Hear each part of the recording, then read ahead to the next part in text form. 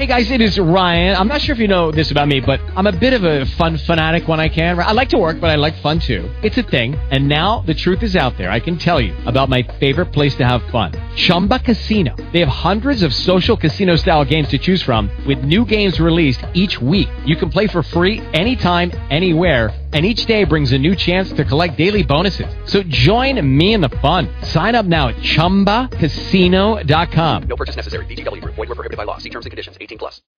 Blog Talk Radio.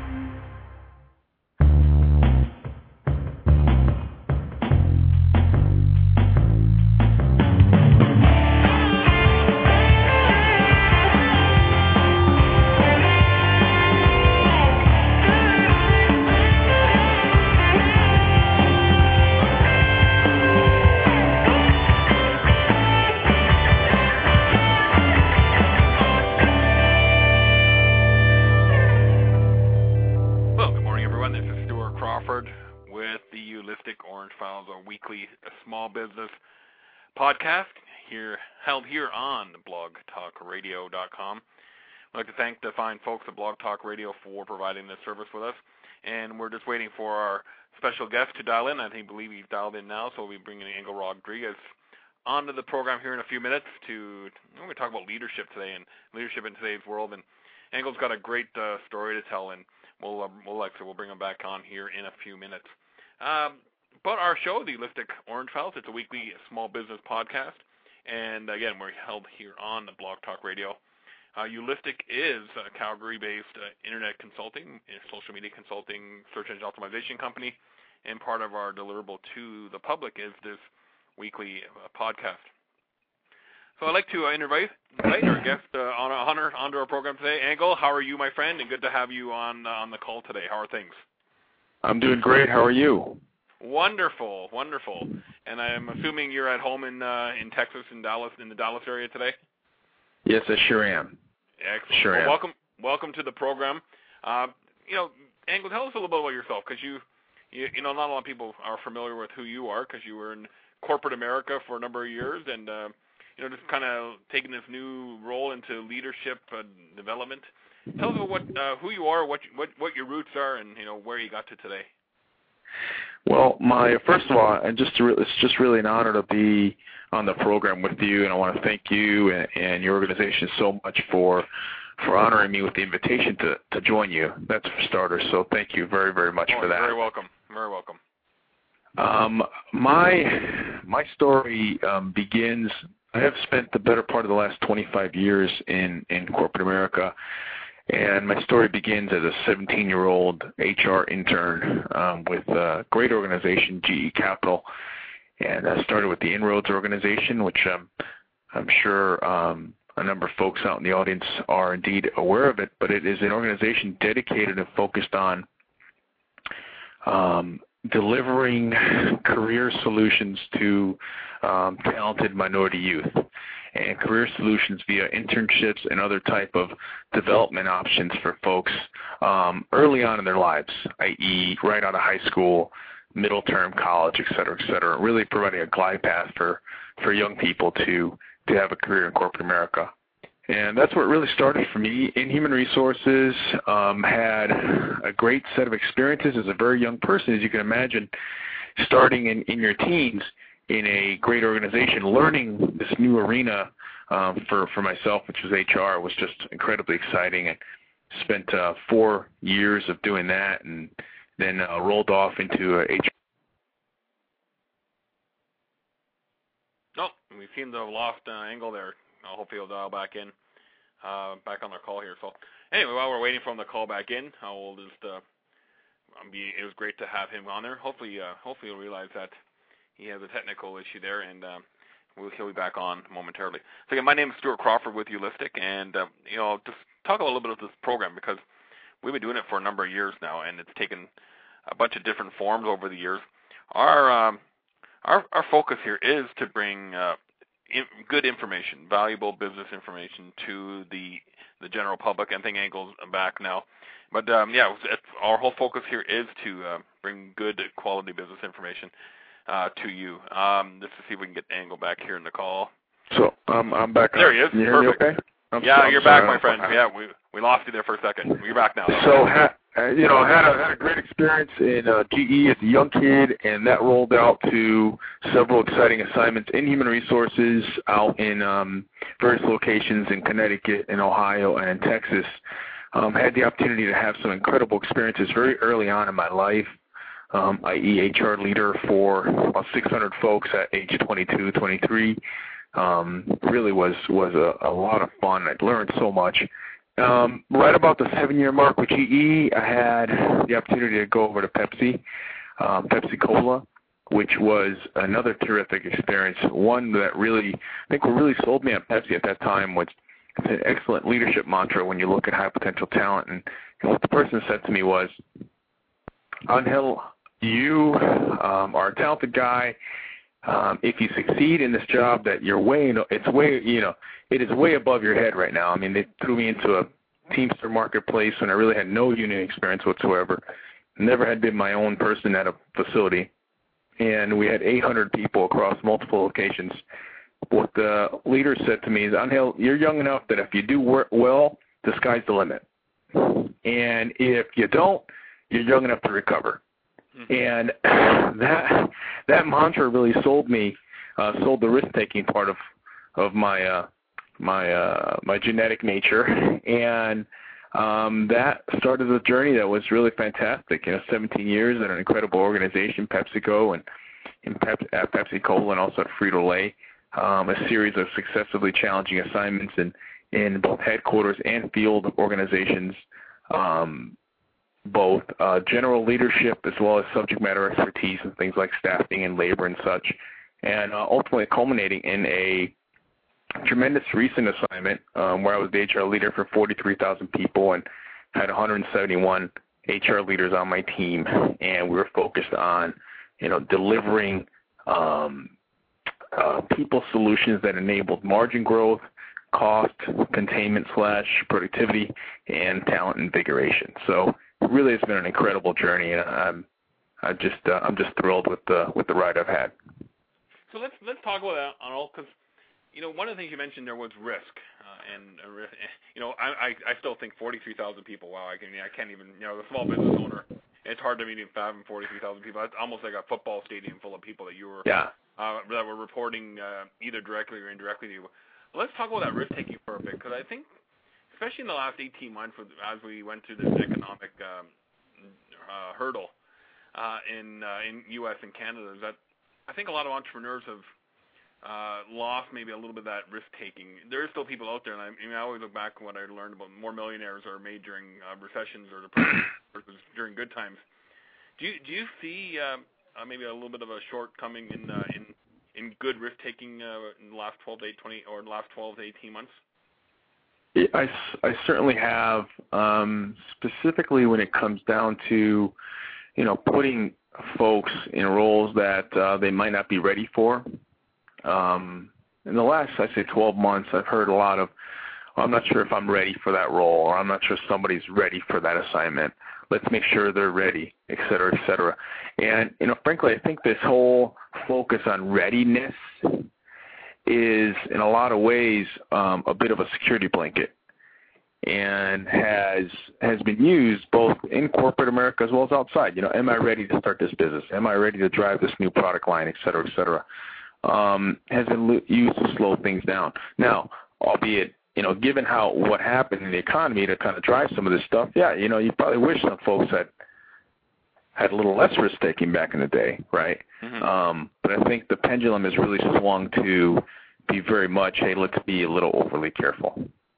Maybe we can look at it as it's now the time for some calculated risk. Yeah, absolutely. Absolutely. It's not the time for blind risk and, frankly, blind trust. You need to have real, pragmatic, calculated trust. Well, blind trust says, hey, I believe in this so much, or I'm so excited about it that I'm just going to jump in with both feet. A calculated trust is one that you do your homework, you look at the folks, you look at the fabric of the people that you're partnering with or that you're believing in, and then you make a decision. But you don't do it with your It's what your grandma and grandpa used to always say, hey, go forward with your eyes wide open, right? Yeah. Now time more than ever to do that. But it doesn't mean that you don't do it. But you have to ensure that you've got all the data in place to make the right decision. And I'm sure, during those boom years of 2007, early 2008, there was a lot of that blind trust going on, and obviously we see that in the credit markets and how many people actually qualified for homes that maybe shouldn't have qualified. Sure. And now we're paying for it, and but would you say that's a breakdown in leadership, maybe? I think it is. I'm a big believer in the human spirit, and us as people, we're naturally very trusting beings, despite what some folks might say. I think we want to believe in others, right?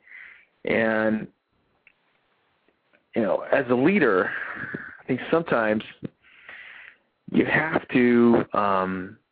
I've always said leaders need to believe in their people more than they believe in themselves, but also make some of the decisions on things when other folks might not see the rationale for it. And I think from a leadership standpoint, we're suffering from what senior leaderships and whatever arena, particularly the arenas that drove some of these concerns, but no one was saying, look, I know everybody thinks that this is a great thing to do, but I'm going to stand up and stop it because here's why. Here are the facts about it. Just because it feels great doesn't mean that it makes a lot of sense right now. Here's what the future might be. Here's what the longer-term thinking might be. So I think we had a breakdown in longer-term leadership, frankly. Folks are so focused on, how do I take care of this issue now and then move on and either benefit from it or drive immediate gain, and not really focus on the long-term impact. Okay, that makes a lot of sense. I look at it that way as, I was thinking, a good leader makes difficult decisions that might not be the popular decision, but they make the right decision for the organization or community association, whatever they're leading, church groups, whatever. They make the difficult decisions that are the right decisions, but maybe not the most popular decision. Yeah, they're leaders. As a leader, I think many times you stand alone. And there are many times in my career, especially lately, that I felt very lonely. I mean, the leadership in many ways is incredibly lonely because you're surrounded by people that believe in you and might not want necessarily to push back on you, right? So as a leader, I would recommend that anyone especially the higher up you get in an organization, you surround yourself with a team that has got great chemistry with each other, but also a team that has great chemistry with you. Absolutely. And yeah.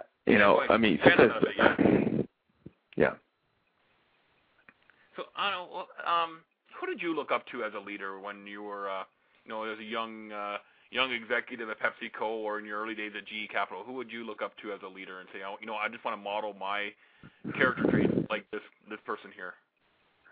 There were several. I think Ron Parker, who was a senior vice president of human resources for Frito Lay, someone that I looked up to. Frankly, for all intents and purposes, he was up on Mount Olympus for me, and he was because of his amazing ability to communicate at all levels. And he could be with the gentleman or the lady who's on third shift operating a fryer and have an incredible discussion with that person, as well as 4 hours later speak to the CEO of the company.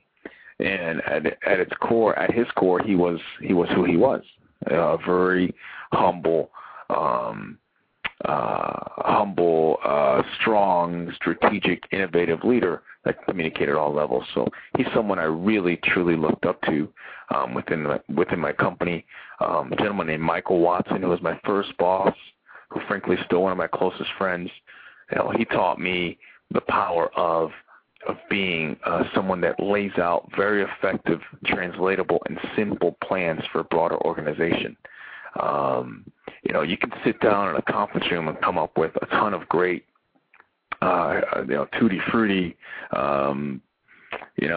sounds great in a conference room and also in a lecture hall ideas, but don't necessarily resonate or translate to the broader organization. So it's the whole, keep it very, very pragmatic, very, very scalable in your communication. I learned that from him. Those are two leaders that really were over the top for me.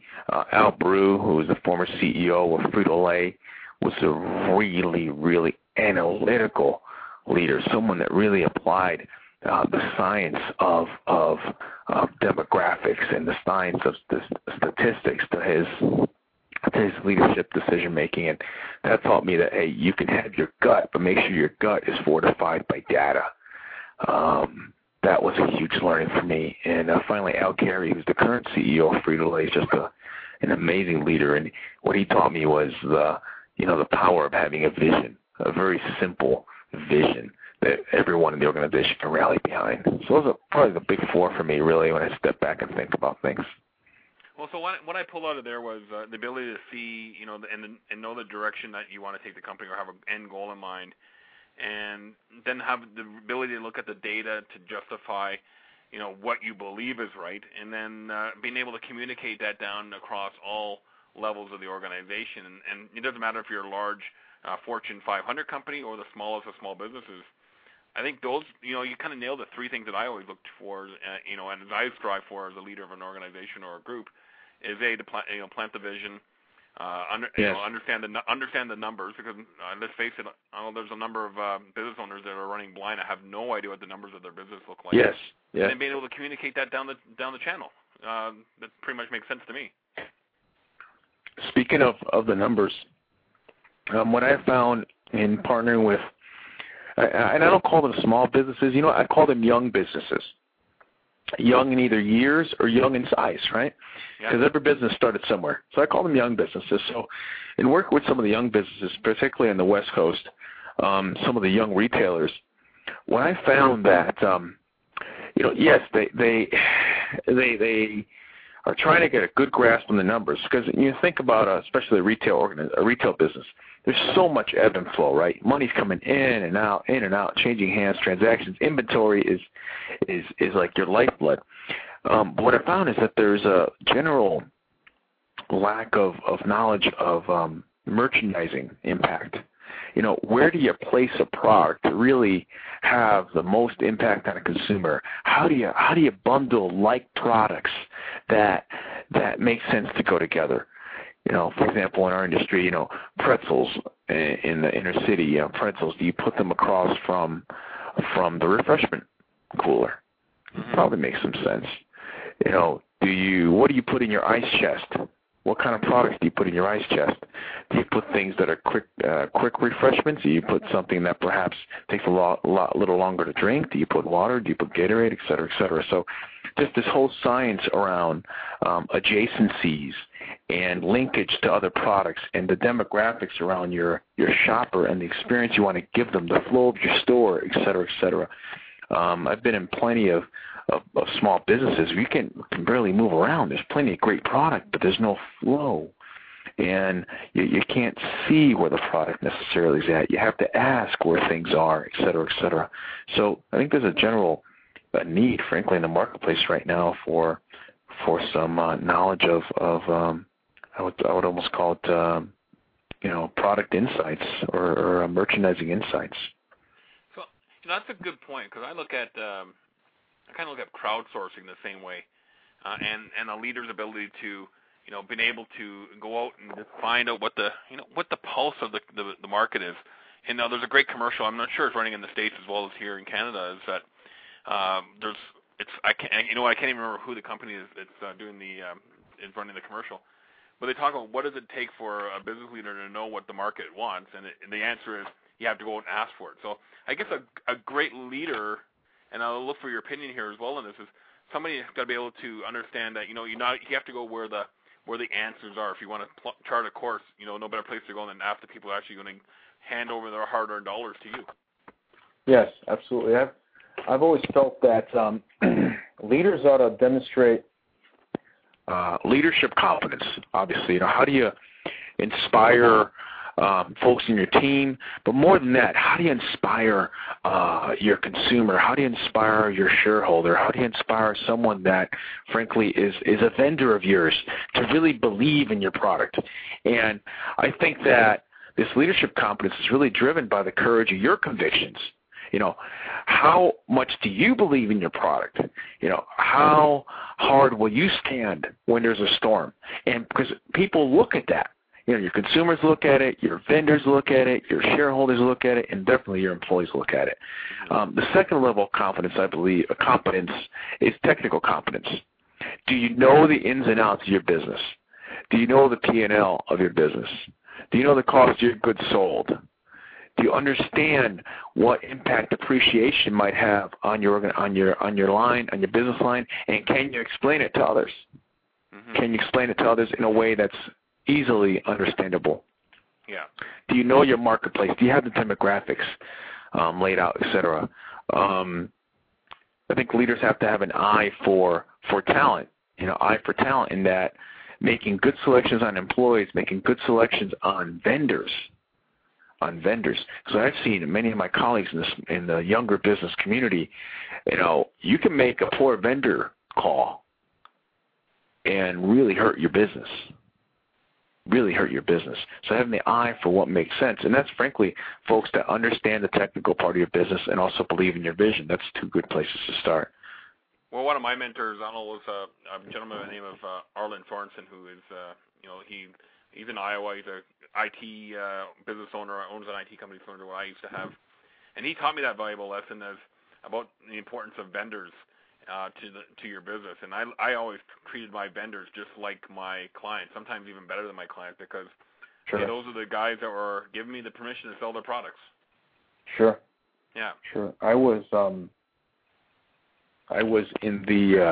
had a great session this last week with a friend of mine who's in the energy space, and his business model is one that there's a huge focus on vendors and/or co-packers or co-manufacturers. And the challenge that he's up against right now is how do I ensure that my vendors and my manufacturers share my same organizational values?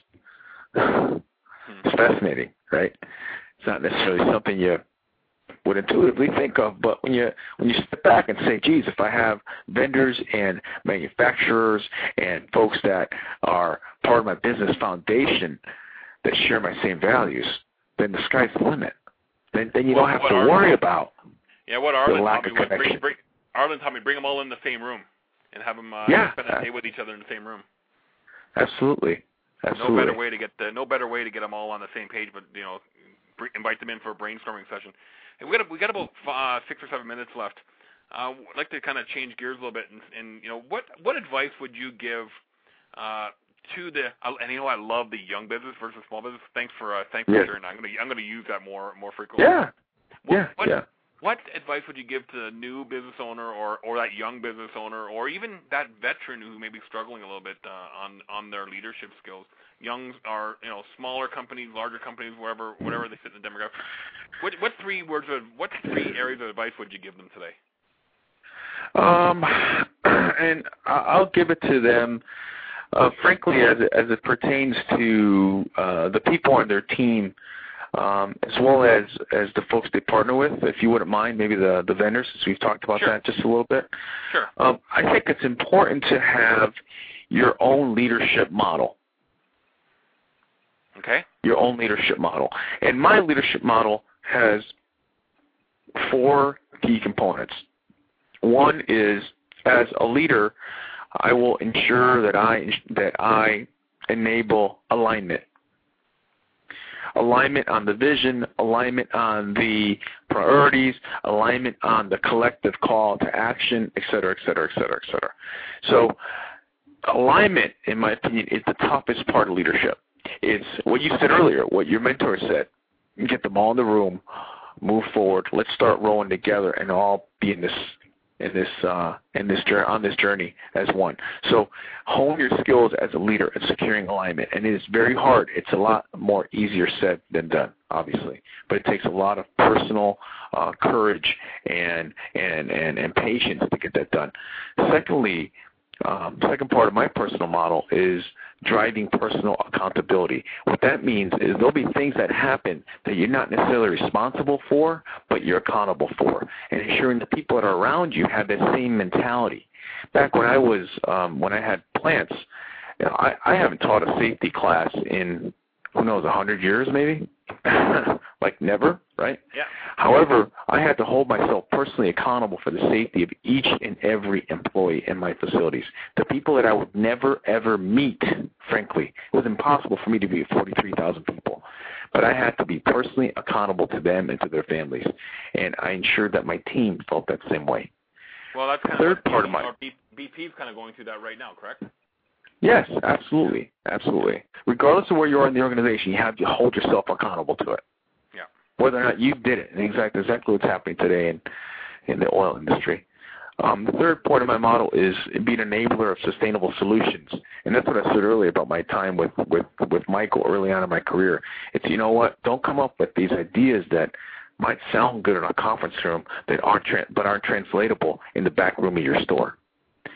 And then finally, be incessantly focused on leaving a legacy. Ensure that your team, frankly, your family, your vendors, your partners are focused and aligned with your legacy. What are people going to say about our business, about our impact on society, about our impact on the community, about our impact in the economy?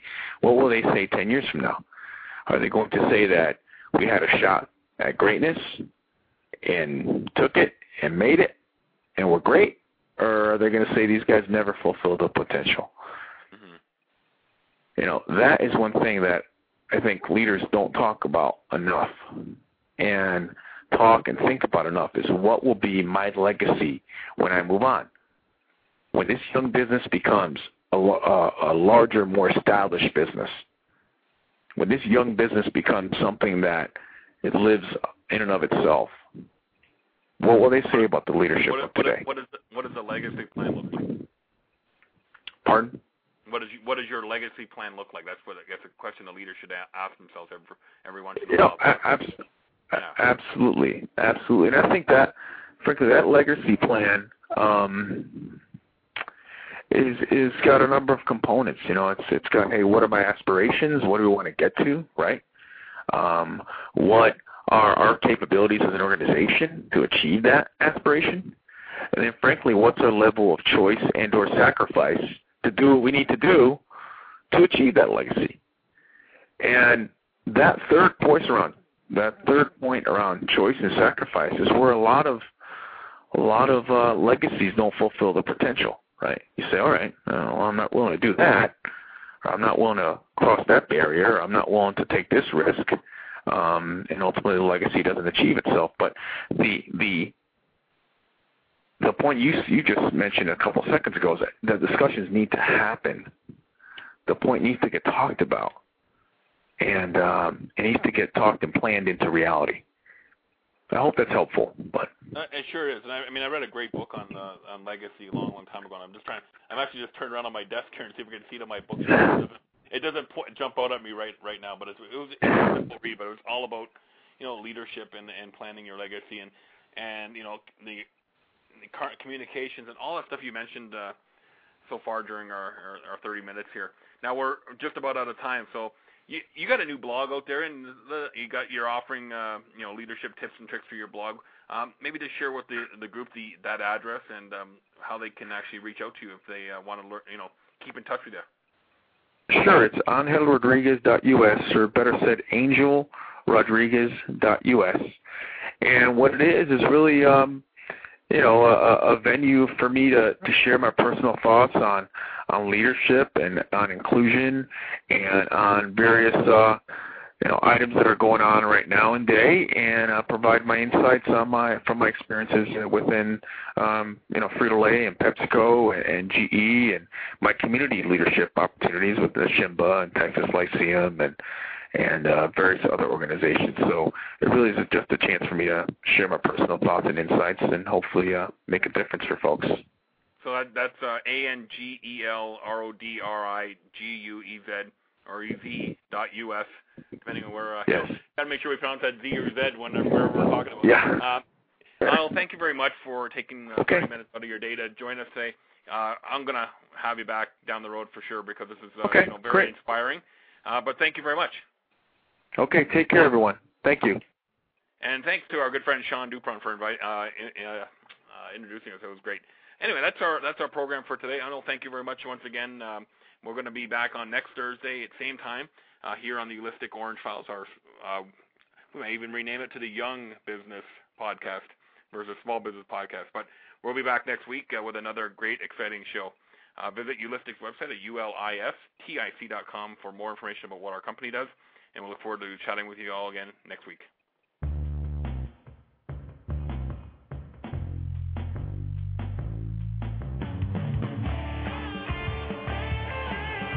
With Lucky Land Slots, you can get lucky just about anywhere. Dearly beloved, we are gathered here today to... Has anyone seen the bride and groom?